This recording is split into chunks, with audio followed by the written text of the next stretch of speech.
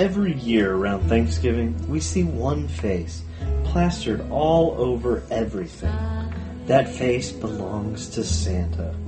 Santa is seen by many as a beloved cultural icon. But I ask you, what do we really know about this Santa? Sure, he supposedly represents giving and generosity, but from the Christian perspective, he is clearly evil. Don't believe me? Can you think of someone other than Santa who dresses all in red and has little underlings doing his bidding? Oh yeah, that's right. The devil. And is it any coincidence that if you rearrange the letters in Santa, you get Satan? I think not.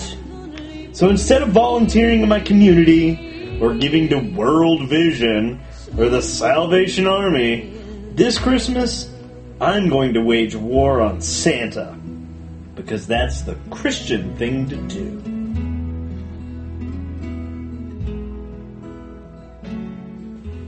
This has been Deep Thoughts from a Shallow Christian. We like to make fun of ourselves and other things, so it's okay to laugh. How many of you had someone make fun of your name when you were in school, growing up? Washburn is kind of a unique name, and so in elementary school, I heard all kinds of variations. One of my best friends was Cedric, but Cedric liked to make fun of my name, and Cedric would call me Wash and Wear. Stupid. He'd call me Wash Tub. He would call me Washington, and I'm like, where do you get that? And then his favorite was, hey, Wash and Burn. And then he would laugh. And I'd think, you're such an idiot. That doesn't even bother me because it's so stupid. But I think some of you have some pretty creative names, and you were asking your parents, what in the world were you thinking when you named me this? But you also know people whose names are pretty jacked up, right? And you're definitely going, oh man, those poor kids. And probably the most famous in Texas is a hog. You remember her? Ima. Now, there's also Ura, but I actually did some studying, and there's no such thing as a Ura. That part's made up. But there was an Ima hog, and she was the first lady of Texas. And don't you know, she would just wait and count the days till she got married. Because anything, I'm a Washburn, that's better than I'm a hog. Come on, anything. But I came across some real names for your enjoyment that I'm going to put up on the screen. One of my favorites that I heard about before we do this is the lady named Helen. Hang on, don't put them up there yet. There's a lady named Helen who married a man named Backe. Helen Back. I thought it was funny. Okay, go ahead and put the first one up there. You already saw this one? Anita Mann. Do you know? Now, in first grade, they don't have a clue, but as you get older, teenage years, oh, that's bad. Next one. Billboard. I like this next one. That's kind of... Okay, this next one is one of my favorites. Don't bash into my car. Pretty good. That one's creative. Next one. Here's a good one. Elementary. And this next poor girl, she got a hard time. Go ahead. I leaned over. This next one's pretty good. It's okay. Joking. This one's awesome. And then the last one. I don't know a child who's born who doesn't fit that name when they come out the womb. Windy Bottom. Poor kids. I'm including all of us, not just my children. All of us could be the Windy Bottoms at one time or another. You know, the parents thought they were being so cute when they were giving these names out, but really what they were doing was they were cursing their children to a lifetime of ridicule. Now, names didn't used to always be that way. We didn't just name children. You know, in the human race, we didn't name them just because it was cute or we thought somebody would give them a hard time or make fun of it. Back in the day, you named your children, you could name them because it sounded like something, or because someone had a certain career or a certain job. So you could be named like, I'm a baker, or you could be named carpenter or smith, something like that. You could be named after a relative that the parents really thought were fond of. You could be named Johnson, Jackson, things like that. Or you could be named for the situation you were in. There is one person in the Old Testament named Jabez, and his name means painful because his mom birthed him in a very painful situation. How would you like the misery? Come here. Misery, you remind, I had so much labor when you were born. You know, that's not a real fun thing to do, but that's why she named him, because she had so much pain in labor. But most often, parents in biblical times named their children not for how the name sounded, but because there was some character trait that they saw in them. And so when you gave someone your name, or when you named someone, you were naming them based on their number one character trait. We talked about this several weeks ago in our Life's Healing Choices series when we were talking about Jacob. You remember Jacob means manipulator or deceiver, and he lived up to his name. But there was also a tradition back in certainly in Middle Eastern times, that sometimes the parents weren't even the ones who named the child. Many times the privilege of naming a child would go to a grandparent. And so the grandparents took this very, very seriously, and sometimes they wouldn't even get a name for several weeks because the grandparents wanted to watch the child, figure out what his or her character traits were, and then they were going to name the child based on those character traits, what they observed. So with that idea of naming, I want us to go to a passage in the Old Testament, and I want us to look at the names that were given to this baby that we're celebrating his birth, Jesus Christ, in just a few weeks. Some of the names that were given to him. Let's read this in Isaiah chapter 9. This is our, verse 6 is our theme for this whole month as we're looking at the names that Isaiah gave to Jesus. He says, "For to us a child is born, to us a son is given, and the government will be on his shoulders. And he will be called Wonderful Counselor, Mighty God, Everlasting Father, Prince of Peace." Now, part of the cool thing about this is 700 years before Jesus was born, Isaiah was a prophet. And so 700 years before this baby ever makes an appearance on the planet, God gives him some revelation about what's going to happen. And as he sees into the future, he's seeing this. Somehow God communicated this to him. He said, there's going to be a baby born, and it's not going to be an average child. It will be the child, the Messiah. And then he starts thinking about the character of this child, and the character is so incredible, he can't just give it one name. Grandpa Isaiah says, we got to give this child many names. And there's 4 particular names that we're going to look at. Wonderful Counselor, Mighty God, Everlasting Father, and Prince of Peace. No other child in history was going to make the impact that this child would make.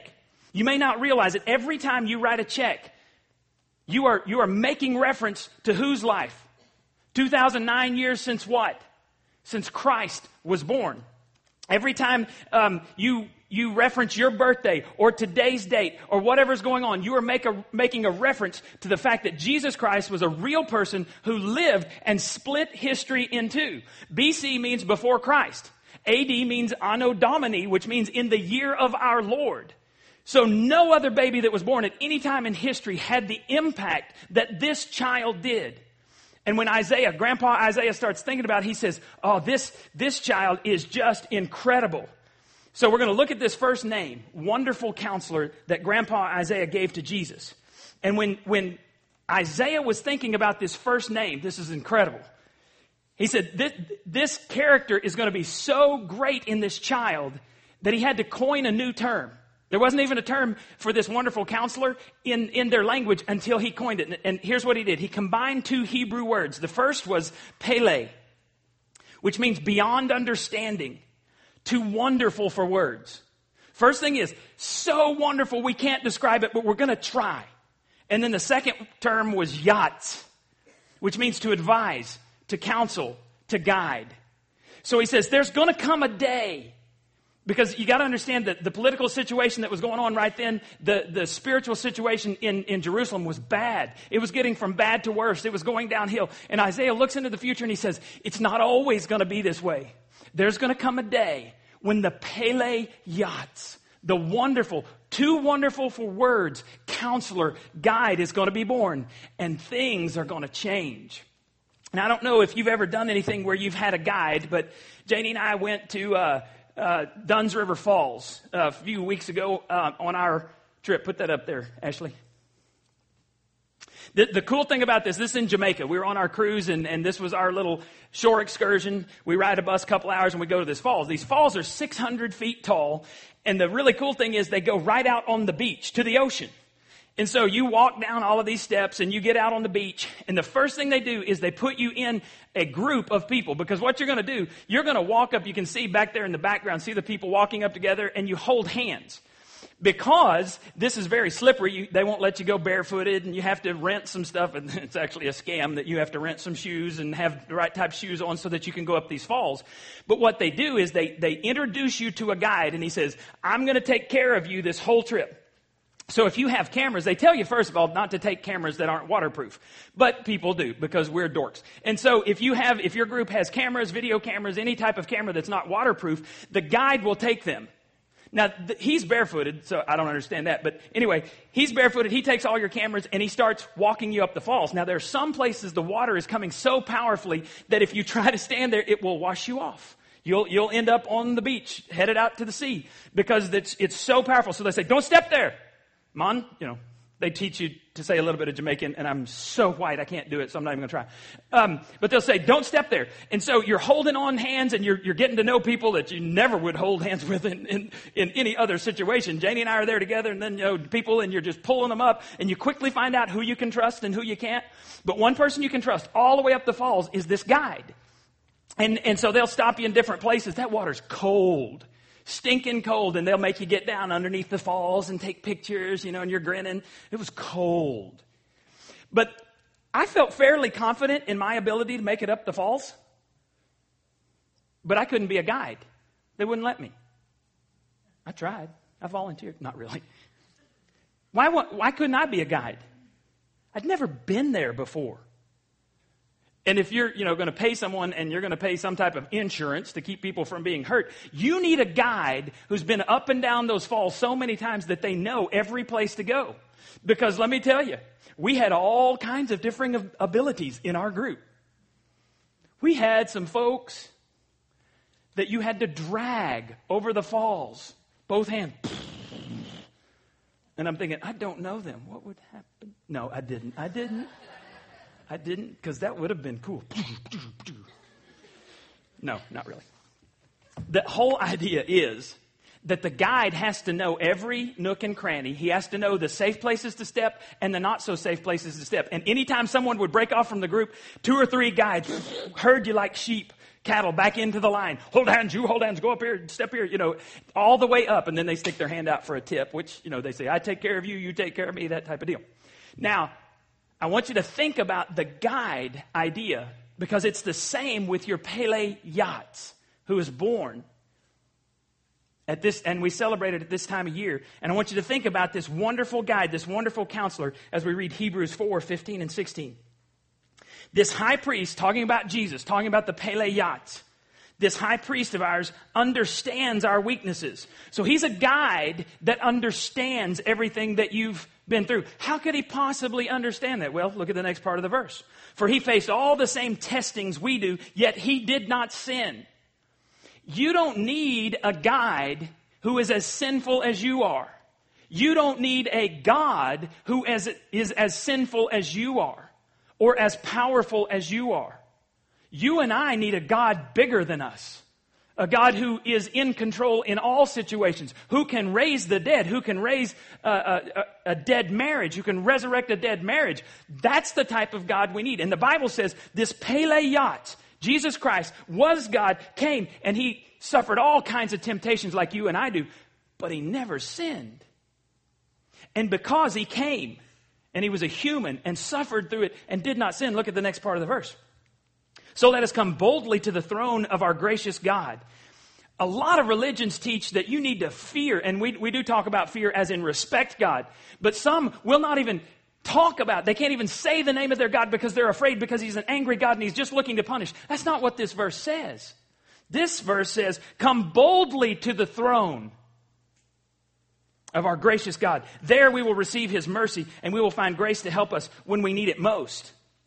And I want you to think about this. God could have chosen any way he wanted to communicate with us. But since he designed us, he knew the best way to communicate was face to face. So if God wanted to communicate with birds, how would he have come? As a bird. If he'd want to communicate with cows, how would he have come? A big fat cow. But God wanted to communicate with humans, so he came as a human. And the cool thing is, he didn't send some ambassador. If you read in Hebrews, very first few verses of Hebrews, it says that in the old times, God spoke to us through prophets, through dreams and visions in various ways. And it says, but now, talking about Christ coming, Christmas, but now God has spoken to us in his Son. He didn't send an ambassador. He sent his Son. And the Bible says that in the beginning, God, the Word was with God. The Word is Jesus Christ. And the Word was God. God sent himself to come and be our wonderful counselor, our wonderful guide. And do you know who specifically he came for? This is on your listening guide. The sick. Jesus was always getting in trouble because he hung out with people who needed a counselor. Imagine that. He's the wonderful counselor. He hangs out with people who need a counselor, a wonderful guide. And in hanging out with the riffraff of society, he met a man named Matthew, or in some places he's called Levi, same guy. He was a tax collector. If you know anything about the Jews, you know that tax collectors were lower, and I'm not making this up, they were lower than dung collectors in society. You did not hang out with tax collectors because they were traitors. They would extort money from you to give to Rome, and everybody hated Rome. And so anybody that was a tax collector basically said, I am cutting myself off from my family for money. And so if you're a tax collector, you know money's more important to you than relationships. So you know the only people you can hang out with are other tax collectors. So Matthew meets Jesus, and Jesus heals him from his sickness in his past. And he's so grateful. He says, I got to do something. What are I going to do? I can get my friends together. All my friends are tax collectors because I don't know anybody else. And I can't hang out with anybody else. So what I'll do is I'll throw a party, and I'll invite all of my tax collector friends. And I'll invite Jesus. And Jesus goes, because that's where he hung out. He lived to hang out with those type of people. And so the people, the religious leaders who thought they were guides, they come to Jesus and they sneer at him and they say, what are you doing hanging out with those kind of people? Don't you know? They don't go to church. They cuss. They drink fermented drinks. They go to R-rated movies. What are you doing hanging out with them? And look what Jesus says. Luke chapter 5. Jesus answered them, healthy people don't need a doctor. Sick people do. I've come to call not those who think they are righteous, but those who know they are sinners and need to repent. Jesus said, I came to help, and really my help is only good for those who know they're sick, who know they need help. And when you're sick, where do you go? Doctor, right? Well, I have good news and bad news for you today. The bad news is you're sick. We're all sick. The good news is the doctor will see you. For many people, this time of year is not good news. Have you noticed that? For many people, Christmas is not a happy time. It's pressure, not pleasure. It's stress. Have you noticed that? Have you ever wondered why? Because I think Christmas magnifies our sicknesses. Think this through with me. If you're depressed, Christmas tends to magnify your depression. If you're lonely, Christmas magnifies your loneliness. If you have family sickness, and I'm talking about relational sickness, I'm not talking about physical sickness, relational sickness. What do family gatherings do? Do they smooth over all of the rough places in your relationships? Oh, no. You get bucket-headed people with relational sickness under one roof. Stuff happens. Stuff comes out. If you have relational sickness, bitterness, resentment, anger, all of those things are magnified at this time of year. And here's the good news about Christmas. No matter what your sickness is, and you're sick, I'm sick. No matter what our sickness is, Christmas is the best news you could ever receive. So, how do we apply this best news, because what we have to do is realize that the wonderful counselor is available. How do I get made well at this wonderful time of year? Well, 4 quick things. Number 1, you got to admit you're sick. I haven't met anybody yet who goes out on a joyride, we're just going to go riding around, who's just kind of haphazardly winds up at the doctor's office. Y'all ever done that? Oh, we're just going for a drive, just going to go have fun, go sightsee. Wind up at the doctor's office? No. You make a conscious choice to go to the doctor's office. And some of you need to make that decision today. I told you this several weeks ago, but I'm going to repeat it again. If you are in relational conflict, guess what? God's trying to get your attention. The wonderful counselor will see you now. Second thing is you got to be brutally honest with that counselor.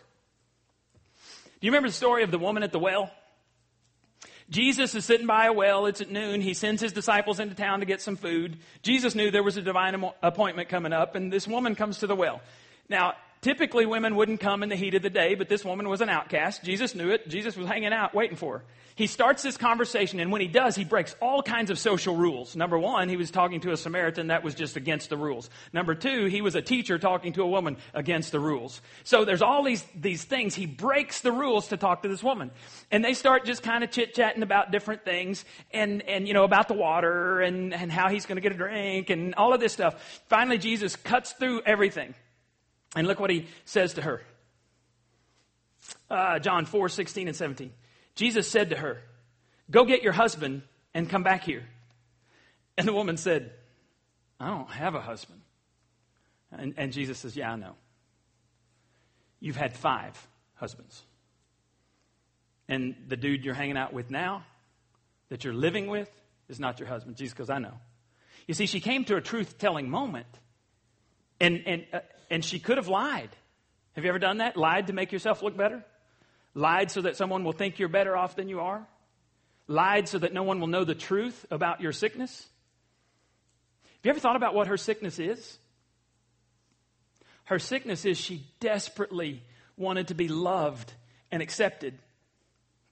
And some of you are going, "Dude, that's all of us." Yeah? But she put all of her hope and faith in a man. In a man. Can you say, "That's stupid"? Because as human beings, we were made to have a relationship with God, to be loved and accepted by God. Anything less than God, and we will be severely disappointed. So ladies, you ever put your hope and faith in a man and been disappointed? No elbows, please. Just a little smirk. That's all I need. I realize you're acknowledging. Guys, you ever put all of your hope and faith in being loved and accepted in a woman? You are setting yourself up for failure, for heartbreak and disappointment. You need to be loved by God, the wonderful counselor, and you got to be brutally honest with him about your sickness. If you want to be healed, you got to be honest. Jesus revealed himself to this woman precisely because she was honest. "I don't have a husband, sir."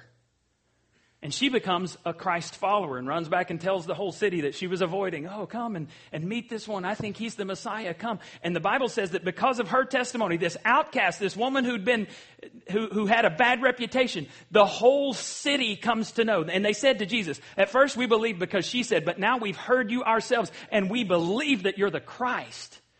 God can take anybody, any sickness, and use it for his glory if you'll be honest about that sickness. Y'all see this?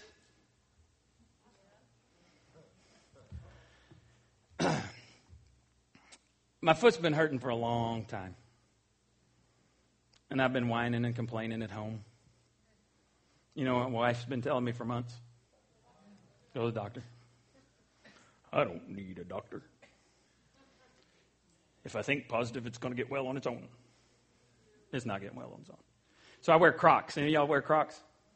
I'm serious. The only thing I can wear is Crocs. Otherwise, it hurts. It's almost crippling. It's like this. Janie tells people that I've come crawling into the house before because my foot hurt so bad and I could not walk on it. So I wear Crocs. So my sister-in-law, Janie's sister, is an X-ray technician. And my wife has been saying to me for months, go let Becky x-ray it. And I said, I don't want to go. Not anything about Becky. I just didn't want to go because they're not going to do anything. So anyway, I finally decided to go. It's hurting. I'm like, it's not getting better. Let's go. So I go up there, and the doctor comes in, and he's pushing on my foot, and checking things. And he's saying, tell me what's going on. I'm telling him what's going on. He said, let's take some pictures. My sister-in-law takes me back to the x-ray place and makes me sit in various poses. The poses are real. Okay, let me tell you this. And as she's walking in the other room, because at least the technicians are smart enough not to get the radiation, they go to a room that's radiation protected and you get... So she's going in there, she's looking through the window and she busts out laughing. She said, I so wish I had my camera to document the poses that you're in because they're not exactly manly. So as I was preparing this, I thought, let's go make some pictures. The pictures are real. The expressions are not necessarily. Here's the first one. They get better. Next one. She's telling me to have it tilted just a little bit so that it's like this. And she's laughing as she's going back to take my picture. Ha, ha, ha. Next one. I don't know where the pink sweatshirt came from. That's just wrong. And the last one. I was working on my blue steel. Y'all ever seen Zoolander? That's my blue steel look. But my son said he would pray for me because he said, that's just wrong. He said, my dad, I think there's something wrong. And I said, you're right, son. And I'm being honest with the doctor that there's something wrong with my foot, not with my head. Here's the deal. Yeah, take that off. We need to get rid of that. Okay. If I go to the doctor and I say, there's nothing wrong with my foot, how can the doctor help me? He can't. And by the way, I didn't know this. I get this little boot thing, and it has this piece of paper that I have to sign. And at the top it says WHB. And I thought, okay, I'll just sign it and send it in. Women's Health Boutique is where this boot came from. That made me feel good. But you got to be honest, and here's the point. Some of you need to be brutally honest that you're sick. You're pretending you've got it all together, and you don't. And as long as you pretend you've got it all together, the wonderful counselor cannot help you. So it's time to be honest. And here's what I want to ask you. If you're not honest this Christmas, 1 year from today, where are you going to be? You're going to be just as addicted. And some of your addictions are to power, some of it's to money, some of it's to sex, some of it's to drugs, some of it's to pornography. You're going to be further from God. You're going to be further from your spouse if you're married. You're going to be further from where you want to be, where God wants you to be, if you're not honest about your sickness. So why not come? Why not let the Pele Yachts be your guide and your doctor this Christmas season? Doesn't that make sense? And see, when you quit pretending, the counselor says, give it to me. I can take it. And look what it says in Psalm 55:22. Give your burdens to the Lord. Anybody here have burdens? Let me see your hand. Anybody got a burden? Anybody got a burden? The deal is you can carry it yourself or you can give it to the wonderful counselor. Give your burdens to the Lord and He will take care of you. He will not permit the godly to slip and fall. Notice there's a little thing there. Godly. Doesn't say godlike or that we are gods. When you're godly is when you're allowing Christ to work in you. You're allowing Christ to be the boss of your life. You're allowing Christ to chip off the rough edges in your life. And He says, when you're doing that, I'll not let you fall. No matter how many husbands or wives you've had, no matter how many stops in jail you've had, no matter how much drugs, sex, alcohol that you've had, if you are letting me work in your life, the Pele Yachts will heal you and use you to reach others. That's just incredible to me. Third thing you got to do, after you're honest, is listen to the counselor's voice. Shortly before Jesus was crucified, he'd been teaching. This was a really cool time to be a follower of Christ because crowds were big. People were loving Jesus. He pulls his inner circle. You know, he had 12 followers, 12 apostles that we call them, he pulls 3 of them aside. Peter, James, and John. James and John were brothers. They were called the sons of thunder. He pulls them aside and he takes them up on this mountain with him. And, you know, it's got to be really cool. If you're a follower of the rabbi, the coolest rabbi, the most powerful rabbi, the one who heals from distance. You know, one time he healed a boy 38 miles away just by saying he's healed. You've seen him raise Lazarus from the dead. I mean, you've seen a lot of really cool stuff. And so you're in the inner circle. You get to go on top of this mountain. And my mind just racing. Cool, we get to go up there. So they're all on top. And all of a sudden it says that when they're at the top, this is called the transfiguration of Jesus. Big long word. And all that means is while they're looking at Jesus, he gets real shiny. It's kind of a future foreshadowing of what Jesus was going to look like in his heavenly body. He starts glowing in the middle of the day. And I'm sure they're going, that's cool. And then Moses and Elijah come up, and they're shiny too. And they're talking together. Jesus and Moses and Elijah, they're talking about Jesus going to die. But Peter, James, and John, they're going, this is cool. This is so cool. This is so cool.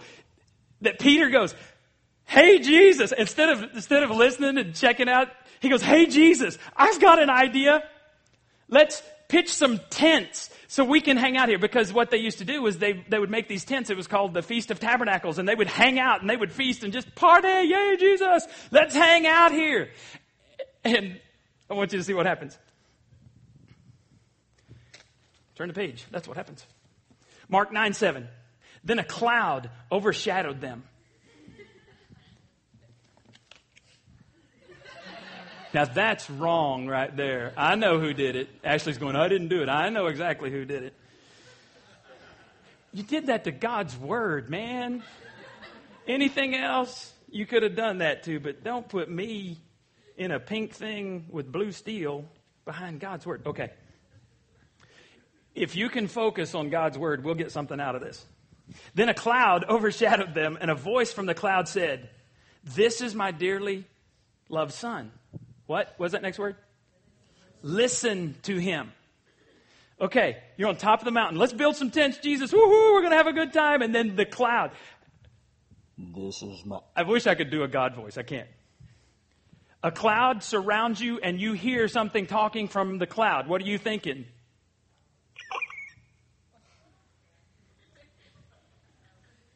And it says, shut up. I mean, that's what God said. My son is talking. You need to shut up. Is there ever a time that you need to shut up and listen to God? Celebrate Recovery. Y'all ever need to shut up? When you're at Celebrate Recovery, you ever need to shut up and listen to God? My question is, when you're praying, do you ever shut up and just listen? Because I don't think it's really praying until it goes both directions. Because what we'll do is we'll write down all my stuff. Here's all my junk. God, here's all my junk. We treat him like Santa. Here's my list. You need to fix my list, Jesus. And Jesus is about to speak and we get up and run off. Have you ever opened the Bible and just read the these and the thous and verilies and gone, dude, can't handle that? Instead of saying, God, would you speak to me? Because God speaks all the time. Not in the God voice.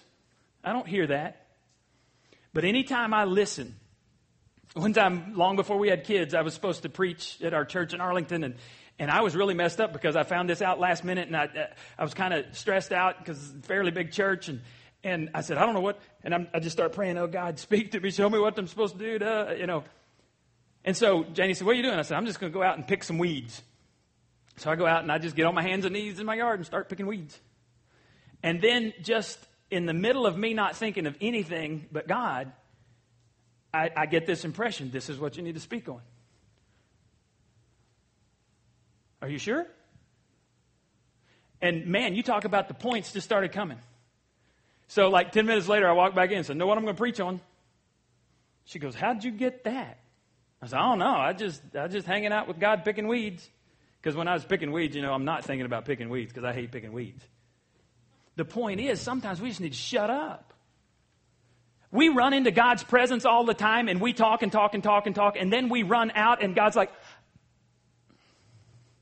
I had the answer for you, but because you're not listening, because you're too busy for me, I'll wait until you listen. Do you need to listen? You need to slow down so you can hear the voice of the wonderful counselor? Are you really listening? We have that little saying, don't just stand there, do something. This was the complete opposite when the voice of God came from the cloud. Don't just do something, Peter, James, and John. Shut up and stand there. Just stand there. We're going to find out whether you're really listening at step 4. Step 4 is do what the counselor tells you to do. You know what my doctor told me to do? Wear a boot from Women's Health Boutique. Woohoo! So I'm wearing a boot from Women's Health Boutique, and it's no fun. I have to wrap something on the inside because it's already raw in there. I hate it. It hurts. It's not convenient. What the counselor tells you to do is not always logical. And I'm going to show you a story as we finish up here about one time when Jesus was talking directly to someone who came to him. Someone comes to him and says, oh God, I have a need. Something's missing in my life. And Jesus tells him what to do. And the one thing the guy needed to do to get well, he refused to do. Here it is in Mark chapter 10. Teacher, the man replied. Oh, I forgot to tell you this. Jesus rattles off all of these commandments. He says, do this, do this, do this, do this. The guy said, I've done them all. Here it is. Teacher, the man replied, I've obeyed every one of these commandments since I was a child, since I was young. And Jesus looks at him and he feels genuine love for him. He said, well, okay, let's cut to the chase. There's still one thing you haven't done, he told him. Go and sell all your possessions and give the money to the poor, and you will have treasure in heaven. Then come and follow me. And you know what happens? The Bible says, the man went away very sad because he was rich. He was loaded.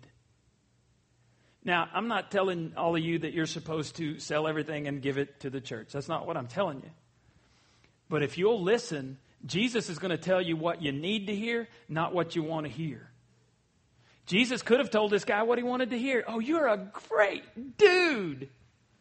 But Jesus knew he was going to hell because his sickness was he was so in love with material things that he refused to even listen to the Christ, the wonderful counselor. Jesus told him to go and sell his car, to sell his house, to sell his iPhone, his PlayStation, and his 65-inch TV. And he refused to do the one thing that the counselor told him to do. And if you keep refusing to do what God tells you to do, your spiritual life is a joke. Because here's what Jesus said. Your wonderful counselor says this in John 14:15. If you love me, show it by doing what I've told you to do. Love equals obedience. So if God's told you to do something and you're not doing it, you're saying to him, I don't love you. So my question for you today is real simple. Where are you sick? Because you're sick. I'm sick. In a few weeks on Christmas Eve, we're going to do something called Cardboard Testimonies. If you were here last week, you saw that. If you want to get an idea, just go to YouTube and type in Cardboard Testimony. And people that have been healed by the wonderful counselor, the Pele Yachts, are going to stand up here, and they don't have to say anything. They're just going to stand up here, and across the cardboard is going to be their issue. They're going to turn the cardboard over, and they're going to talk about how they've been healed. I can't wait for that day. It is so powerful. And that night we're going to talk about the Prince of Peace. That's the name we're looking at from Christ on Christmas Eve. The Prince of Peace. That baby in that manger offers you peace. in exchange for your life. So take your registration cards, and I'm just going to ask you some questions. I'm going to ask you to fill those out and then turn it over on the back. And I'm going to ask you which of these steps you need to take. Do you need to admit you're sick? Do you need to admit you have problems? If that's it, you write problems on the back of your card. Do you need to be brutally honest with the counselor? Do you need to confess to God your weaknesses and sins and failures and hurts and disappointments? You don't have to write all that down. Just write, be honest. Do you need to listen to the counselor? Because most of the time when people come to me for advice, I say, first of all, I'm a dip. My children vouch for that. Any advice I give you is going to come out of here, because this is God's word. We talk about this. God said in the Old Testament, these are not idle words. These words are your life. And most of the time when you're coming to me for some advice, you've not even checked this out yet. And I'm going to tell you, well, the Bible says this.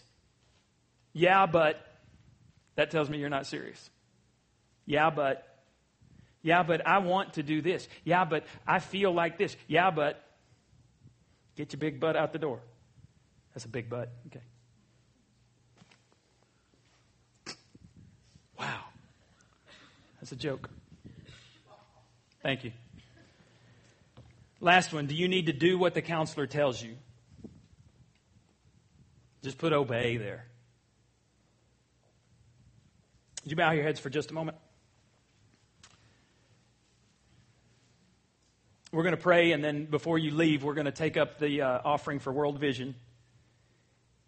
And if you're not prepared to give today to World Vision, you can do that another time. We have envelopes out back, and anything you want to give that goes to World Vision, you put an envelope, write that on the outside. But we're going to actually pass the buckets here in a second. Father, would you make us aware of your incredible love for us and your desire to live better lives than we're presently living? I pray in Jesus' name. Amen. Y'all go ahead and pass those buckets. Who's got them? Go ahead. We don't have any music going. Here's the thing. We have two baskets at the back. One is our joy basket. And just because you give in the World Vision basket doesn't relieve you of the responsibility to give in the joy basket. If you're a church member or regular attender, we expect you to give. And the basic level of a follower of Christ is 10%. It's called the tithe. And so this that we're doing is called an offering. There's a difference. The tithe is what you give to the local church. The offering goes over and above that. If you're a guest, we never ask for a dime of your money. This is our gift to you. We give sacrificially so that you can come and hear about the wonderful counselor who came for you. The other basket we have is the registration card basket. If you're a guest, we just do that because we're weird and we make a noise for the other basket. So we make the sad sound for the other basket.